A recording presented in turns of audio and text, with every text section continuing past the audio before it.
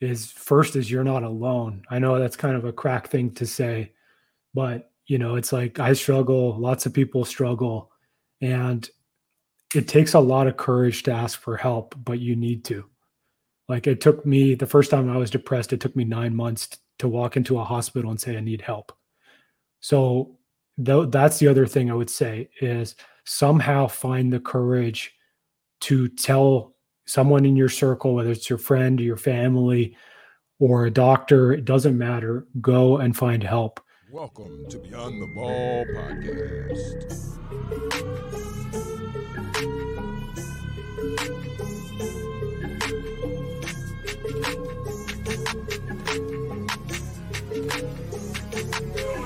What's going on? What's going on, ballers? And welcome to another episode of the Beyond the Ball podcast. I'm your host, Jonathan Jones, and I'm excited to have another guest today. And as you all know, we find amazing guests who are actually, phenomenal guests, really, just to be honest. And bringing them on, giving the opportunity for those of you who all might not know, to bring them on to share stories, strategies, and successes. Because, of course, that's the focus of Beyond the Ball, ultimately helping student athletes succeed beyond their degree, but hitting on those three: stories, strategies, and successes. So now we're going to go ahead and just bring out today's guest. And this gentleman is a mental health advocate. He's a podcast host. And even in addition to that, he is a leadership coach. Now we're going to go ahead and bring out Mr. Rob Kalwarowsky. Rob, how are we doing? Good. Thanks for having me, John. How are you? I'm doing good. I got the enunciation of the name correct, right? Better than a lot of people that I know. Oh God. Oh man. Well, Rob, look, I'm gonna go ahead and kick it to you, and go ahead, just take a little bit, and just go ahead, and for people who this might be their first introduction to you, go ahead and just give a snippet on yourself, and please go ahead, take this time. Yeah. So, as you know, I'm the host of Dismantling the High Performance Narrative podcast with Lauren Williams, and John was a guest a few weeks ago. But yeah, we talk on that podcast basically about mental health and performance, and how us as high level athletes or people now in their business careers as entrepreneurs, we also struggle, and it's okay to struggle. I read other stuff about me. So I'm an MIT graduate. I have a mechanical engineering degree. I've worked in heavy industry for about 10 years now in mining, manufacturing, oil and gas, consulting. And recently I've started this journey into leadership, which I'm sure we'll talk about later. But it's really something that I think as student athletes, we learn and we experience good and bad leadership, but it's something to really lean into early in your career to get yourself where you need to be. So that's where I'm at today. Yeah, man. I love that. I love that. So MIT, huh, Rob? MIT. Yeah. I was fortunate enough to get in. Incredible school, tons of incredibly smart, hardworking people. Yeah, it was an incredible experience. I have so many questions just about MIT, but shoot, I'm open. And then you graduated from MIT with a mechanical engineering degree. Yes, sir. Yeah. So you would say math comes easy to you? Not easy, but it's definitely something that you can put in the reps and learn how to do. Man, wow. Because when I hear MIT, MIT is like. Yeah, it's absolutely one of the top engineering programs in the world. And when I was there, I think we were ranked number 1 or 2, something like that. Wow. Okay. So when you talk just in the work that you're doing now, what was this something that you all just in regards to like what you were talking about, just the more so heavy duty work? Was this something that you envisioned earlier in your career, like before starting college? Was this where you saw yourself going, just in regards to career trajectory? Not really.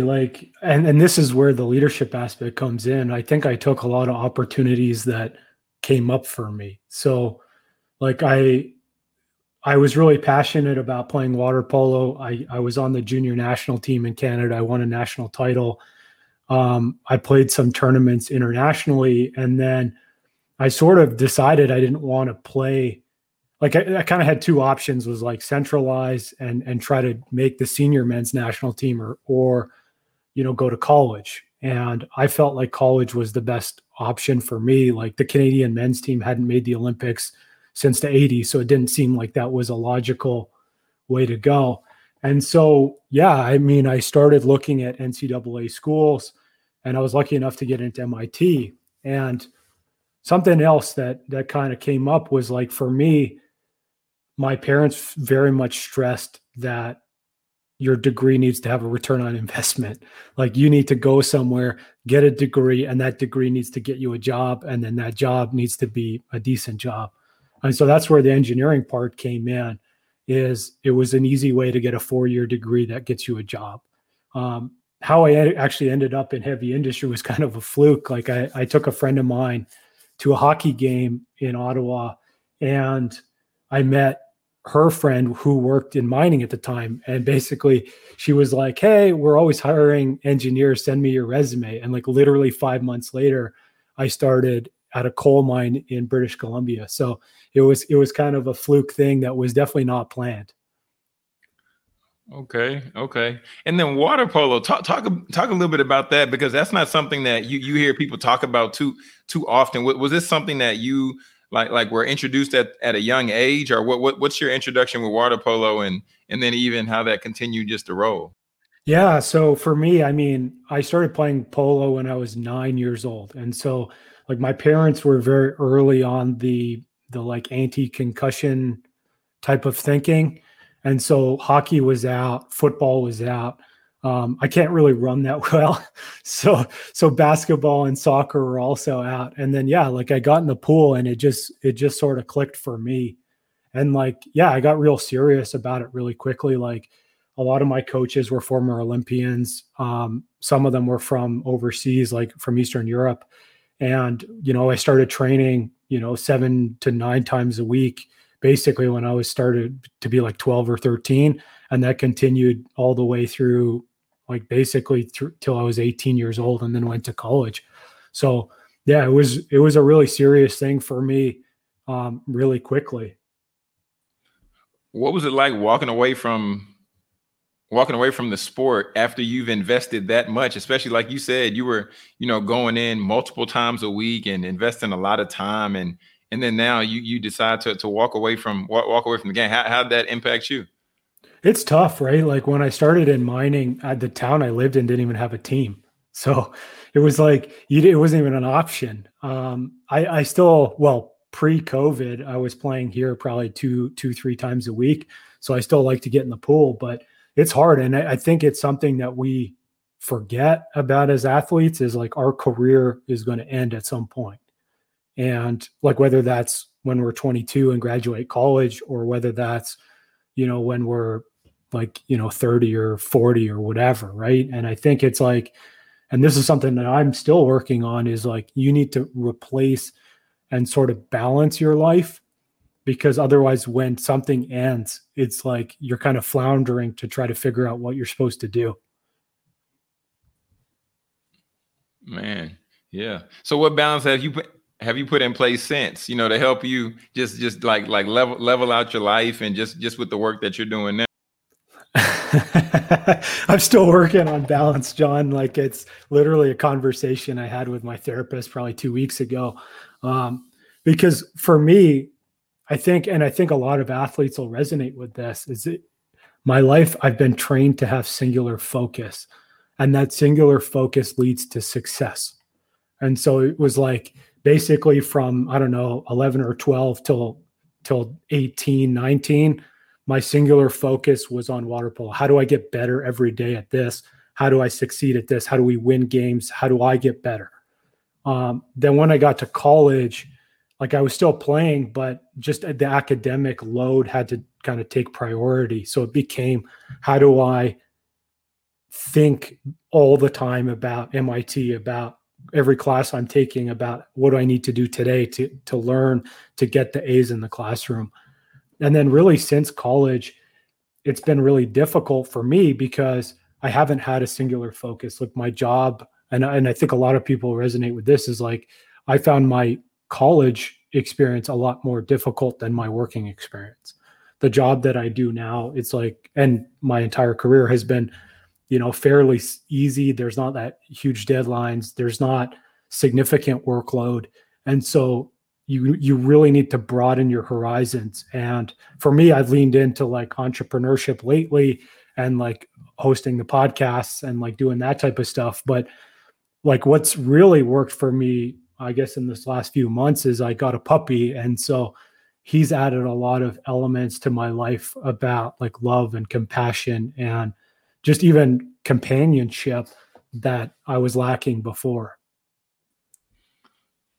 Wow. So you said you feel that college was more stressful from like now day to day, what you do in the working world? Absolutely. Yeah. I don't even think it's that close, to be honest. Like, I think, I mean, it's part of the load, right? Like MIT, we were training about 2.5 hours a day, 6 days a week. So what's that, 15 hours a week, plus games and tournaments and stuff. And then the academic workload was extremely brutal. And yeah, like right now I work a full-time job. I consult part-time. I run 2 podcasts, and we just launched a leadership program, and I still feel like I have lots of time in the day to do everything. Oh my goodness. I can't imagine how rigorous your college schedule was. If everything that you just mentioned, you said a full-time job, you said you got 2 podcasts, in addition to launching the leadership program. Oh my goodness. Oh, Rob, I'm fearful of college Rob. Like what? Oh my goodness. That's a lot, man. It's a lot, but yet for me, it was the perfect environment. And like I read this news story before the Super Bowl, and they were talking about Tom Brady and how he kicked out like Giselle and his kids out of his like huge mansion for 2 weeks just so he could solely dial in on the Super Bowl. And I was like, I understand that because I am that too. And that was the thing, was like basically my entire career was just obsessing over the next thing I would need to do to get it done so then I could get success in the classroom or success in the pool. And like this has been a skill that every one of your listeners have trained as part of their athletic career. And I think like when you step out, like basically my therapist called me an addict the last, like a few weeks ago. She said, you're addicted to success. You're addicted to these feelings of achievement. And I think it's something that when you think about balance, you're trying to get away from that one element. And like, I'm not saying it's healthy. It's definitely not healthy because it's led to like severe depression in me. But, it's just, I think it's a product of how we're raised. Yeah. Where do you think the line is? Like between being, because if obsession for success is like here, but then being stagnant is here, like where's the line? How do you identify where the line is, and how do you identify if it's too far, or if it's just too much? Yeah, the line is difficult, but really what it comes down to is, are you able to survive without success in that one area? And really what that means is, are you able to validate yourself and the work that you're doing yourself? And that's the part that we don't learn as athletes, right? Is like basically what we're taught is if you score goals, if you get points, if you get assists, if you get playtime, if you get minutes, if you win, these are the external validators that we look for to judge whether we're doing well or not. Those go away in the working world. Like you'll get performance reviews maybe once a year. You'll have deadlines, depending on if you're in consulting or just in a regular job, you'll have deadlines. But a lot of the times, basically you submit a report or you'll do a project and like, you're not getting too much feedback. Like people will say you're doing fine, or, but it's not this like very easily driven, metric based. Like I can look at the results and say, hey, I did this. And I think that's the part that's where the balance is if you can, and this is what I struggle with too, is like if something that you like, let's say, you're launching a program and nobody signs up, if that's catastrophic for you, then you don't have enough balance. But if you're able to say like, hey, I put in great work on this program, I see the work that I did and I know it's quality, and maybe I need to make a few adjustments, or maybe I pitched it to the wrong audience. Like these are, some things I can do better next time. Then I think that that's more where you need to be as an entrepreneur, as a person. Wow. Rob, this is really good. This is really good. I mean, because I spend a lot of time on the mic, Jonathan. Man, yeah, man. Because I mean, these are conversations that I don't think we have as often, and really just assessing, especially as we look through the lens of going from college to career or college to corporate. Like we see the thing that's shiny, we see the pay.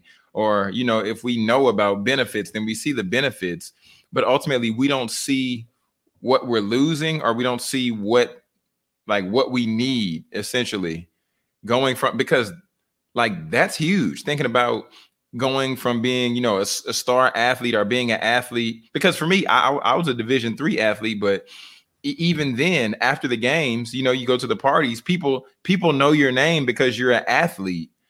And then you go like, and celebration is the external motivators of like how society lets us know, oh, good job. We see you, we celebrate you. But then what happens when there's no more hand claps, there's no more pats on the back? Then where is my space in the world? I mean, you're so right. And I'll tell you my experience, right? So when I started my career, I was working as an economist. I was making like $52,000 a year. And I told you the part where I met this woman who worked in mining, and the job opportunity was like, it's an engineering job. It was going to pay me basically like another $25,000, $30,000 a year, but it was in this small town. There was no polo. There wasn't like, I didn't know anyone out there. And it was like, what's the decision? Like I could live in a city. I could play polo on my regular team. I could have all of my friends there. I could do the things that I was normally doing, or I could move out there and make like 50% more money, but lose all that other stuff. And I took that decision about moving out there because my parents were like, well, the money's good and it's in the career that you studied in college. And, it led to like years of depression that I'm still working through. And so I think it's like, that's the part that I talk about in this personal leadership stuff. And what you kind of mentioned is, what are your values? And like, what are the things that you love to do? Those are non-negotiables. Like that extra 25,000 a year, it's not going to like meaningfully affect your happiness on a day-to-day basis. And then even in all honesty, because coming out of college, if you don't have that extra 25,000, then you're able to live without it. But then when you get it, of course, you increase your lifestyle and certain things. You might go out to eat a little bit more, go to the bar a little bit more, go to different places just a little bit more based on having that. But still, if you end up being depressed at the end of the day, is it worth it? Like, was the decision worth it? It's like, it's probably not. yeah, man, probably not. Man, this is a good conversation, Rob. I didn't look through from the lens of your perspective, because I'm not you, but this makes a lot of sense. This makes a lot of sense.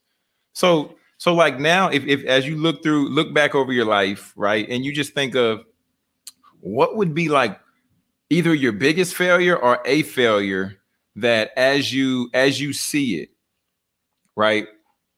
What are you able to extract from that failure? Yeah, I mean, honestly, I'm not sure I would call it failure. I think where I am at my life is really in this mode of pivoting. And it's really this element of self-discovery, right? Like I've been living my life a lot, and I had this thought the other day in therapy was like, I've never made a decision for myself basically ever. And I'm 32 years old. And so I think that's the real key piece that I want people to take away is even the first question is just understanding who you are. Because probably if you would have met me a year and a half ago and asked me who I am, I would have said, hey, I'm an engineer, I'm a polo player, and I'm like a podcast host. And it's like, these are titles and resume items that we've done. They're not exactly who we are. And now I would say something like, I'm a leader, I care about helping people. I want to impact a lot of people in both mental health and leadership spaces. I want to, change people's lives for the better. And I think it's very much more driven from this place of impact and, why I'm here, which in an essence, like I had to go through these, like the depression, the suicide attempt, and like all this other stuff to find the path out. And then that path out is where I'm going now. That's really prolific, Rob. That's really prolific. It really is just the level of awareness that you've come to just based on that. Because, right, you said the water polo player, the this, the that, and listing it off, going back to like what we were talking about before, because yes, those things are great conversation starters, right? And those things are also, when you say that, you probably hear responses like, oh, I've never met a water polo player, depending on region, where you connect with the individual. But the other way, just like you said, it's more others centered. It's more of an others centered approach versus I guess you can say selfish centered approach, if you will. Wow. What would you say has led to that though? Like for you to be more others focused and you now to be more service focused or leadership minded.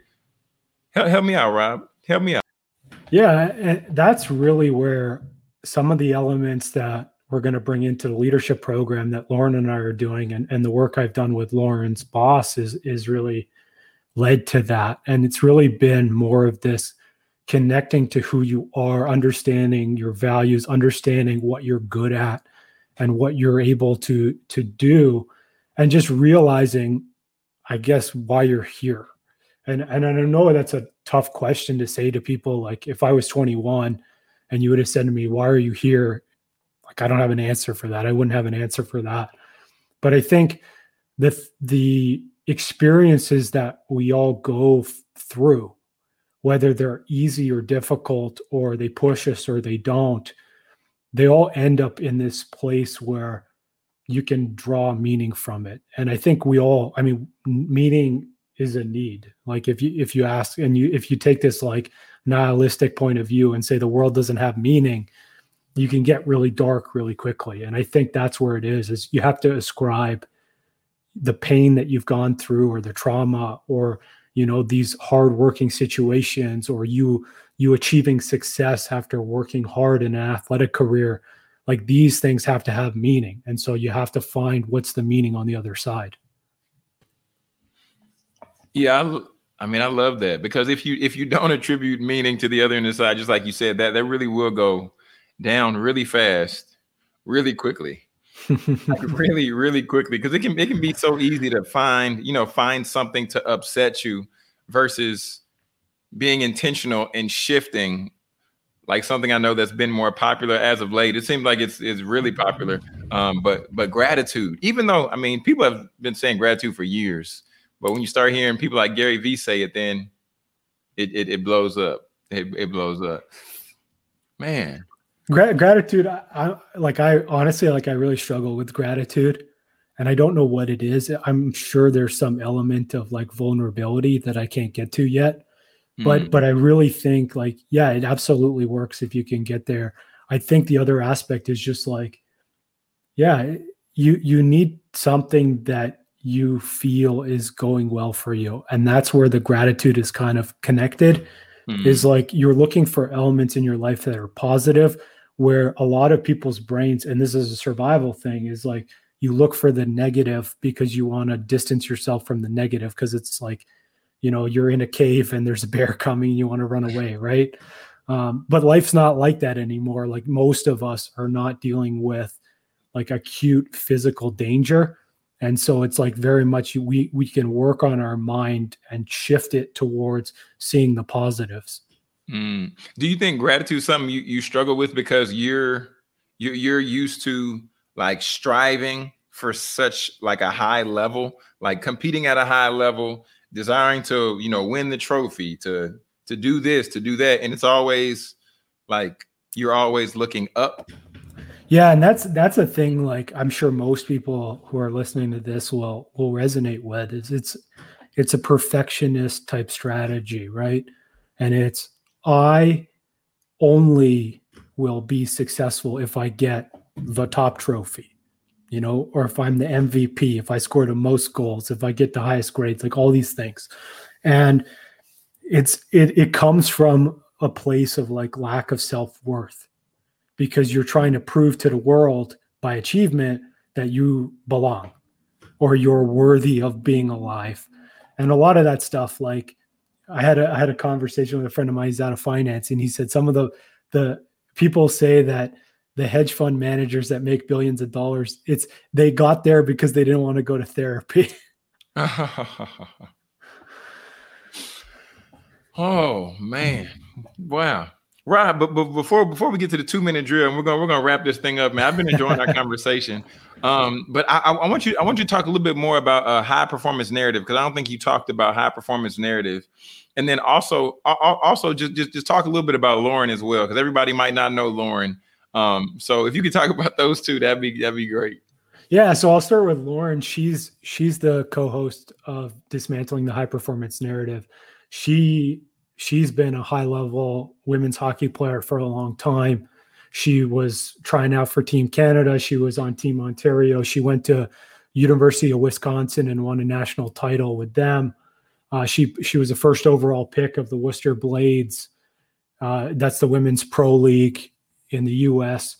And now she's currently a high-performance coach. And so we've partnered together to do this podcast called Dismantling the High Performance Narrative, really to talk about a lot of the stuff we touched on today. So mental health, performance, and basically these elements of what made us successful in our athletic careers, what made us successful in our academic careers, what made us successful in our entrepreneurship or working careers, is actually these beliefs about ourselves, or these conversations that we're having where we are struggling, but yet we're pretending that everything's perfect. And like, basically, like, I'm a prime example of this, right? Like, I work all those jobs that Jonathan and I talked about like 10 minutes ago, and yet I still struggle with depression and suicide on a daily basis. Lauren, she told this story about trying out for Team Canada and literally crying in her closet at night. And we were trained as athletes to like suck it up, rub some dirt on it, get back on defense, like all these things. And yet those types of strategies about suck it up are killing us, or will kill us eventually. So that's where we go with the podcast. It's about opening space for these vulnerable conversations about, it's not everything needs to be perfect, that we're all real people, regardless if we're achieving the most or the most things that in our circle. Like, that's what it's about. Yeah. And a little bit off that, like Lauren and I we just launched a leadership program called the Leadership Launchpad on Friday. And it's basically about a lot of the stuff we talked about today. It's about learning and connecting with your values.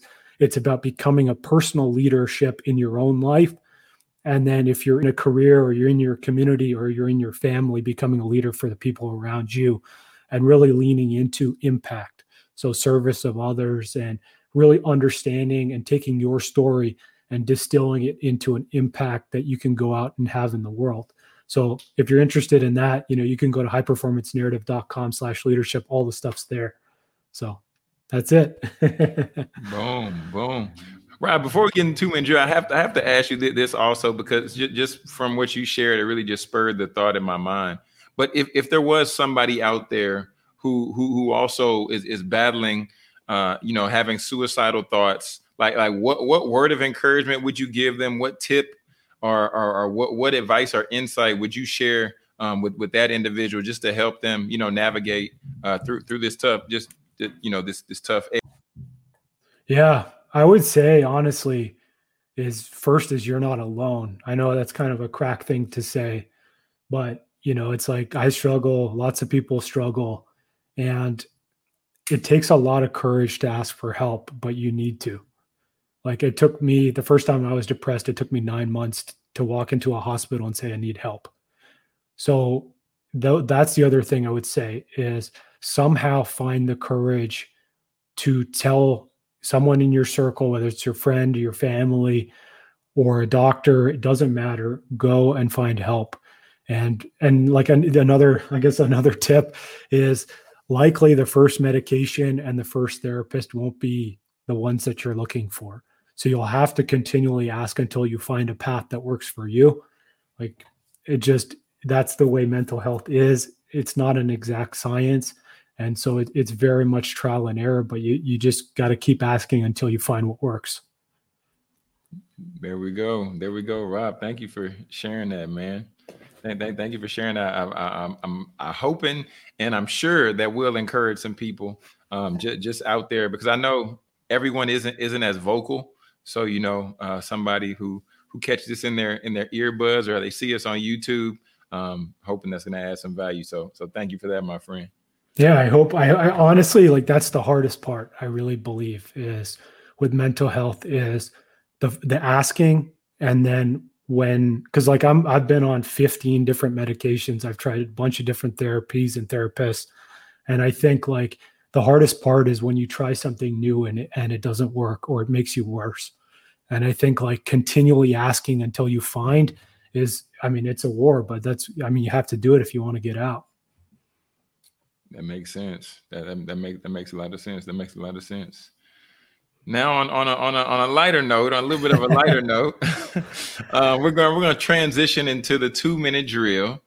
And Rob, the 2-minute drill, and for everybody else out there, this might be your first time listening. The 2-minute drill is where I'm going to have Rob on. I'm going to ask a couple of rapid fire questions, and then I'm going to let Rob share with everybody where they can connect with him, how they can find him, and just follow and get connected. So Rob, are you ready? I'm ready. Let's go.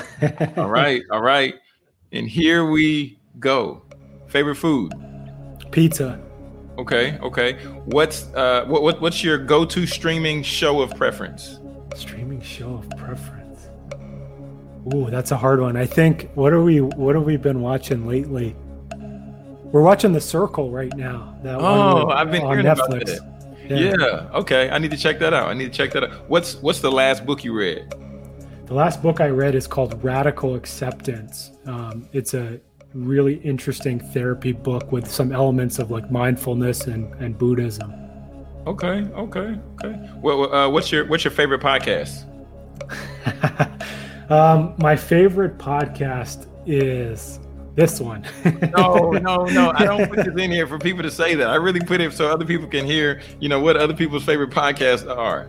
I'm trying to think, actually. So I've actually really liked A Bit of Optimism by Simon Sinek. I think there's a lot of elements that he's my favorite leadership guru, but there's a lot of elements there that I love. Okay. Good deal. And what's one tip that you would leave for a student athlete? Take your time. One tip. I would say it comes back to personal leadership. It's really understand yourself. And then from that understanding, you'll be able to really be intentional about your life. And then the last question, who's one guest that you would like to see me interview on Beyond the Ball next? Lauren. Yeah, I mean, Lauren would be an incredible guest. She's really good. Another person that I've been trying to get on my show has been Hayden Hurst. So he's an NFL tight end, and he talks a lot about his struggles with mental health. And I think he'd be an incredible guest. Okay.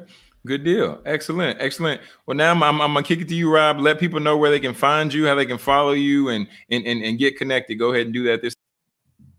Yeah, no, thanks. I mean, thanks, John, for having me. Definitely, like, I have 2 podcasts now. So Dismantling the High Performance Narrative is the one on mental health and performance.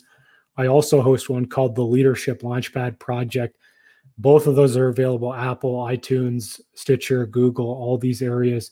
So definitely check those out if you're interested. If you want to check out our website, you can go to highperformancenarrative.com.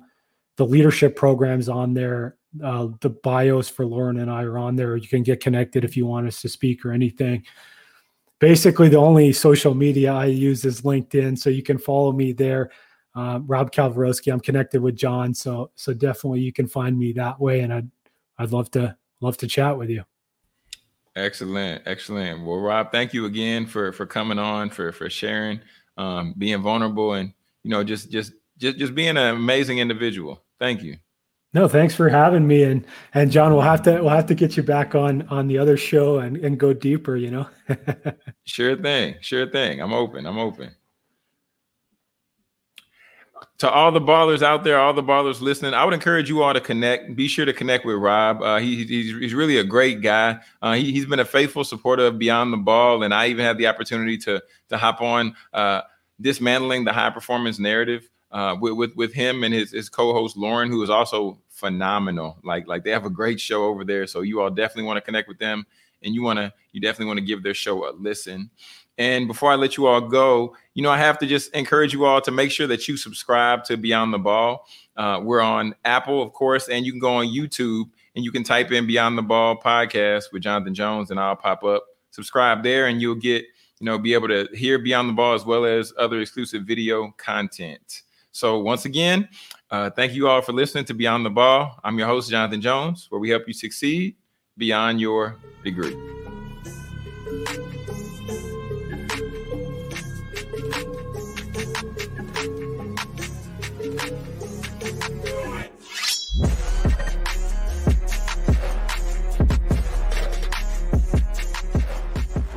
What's going on?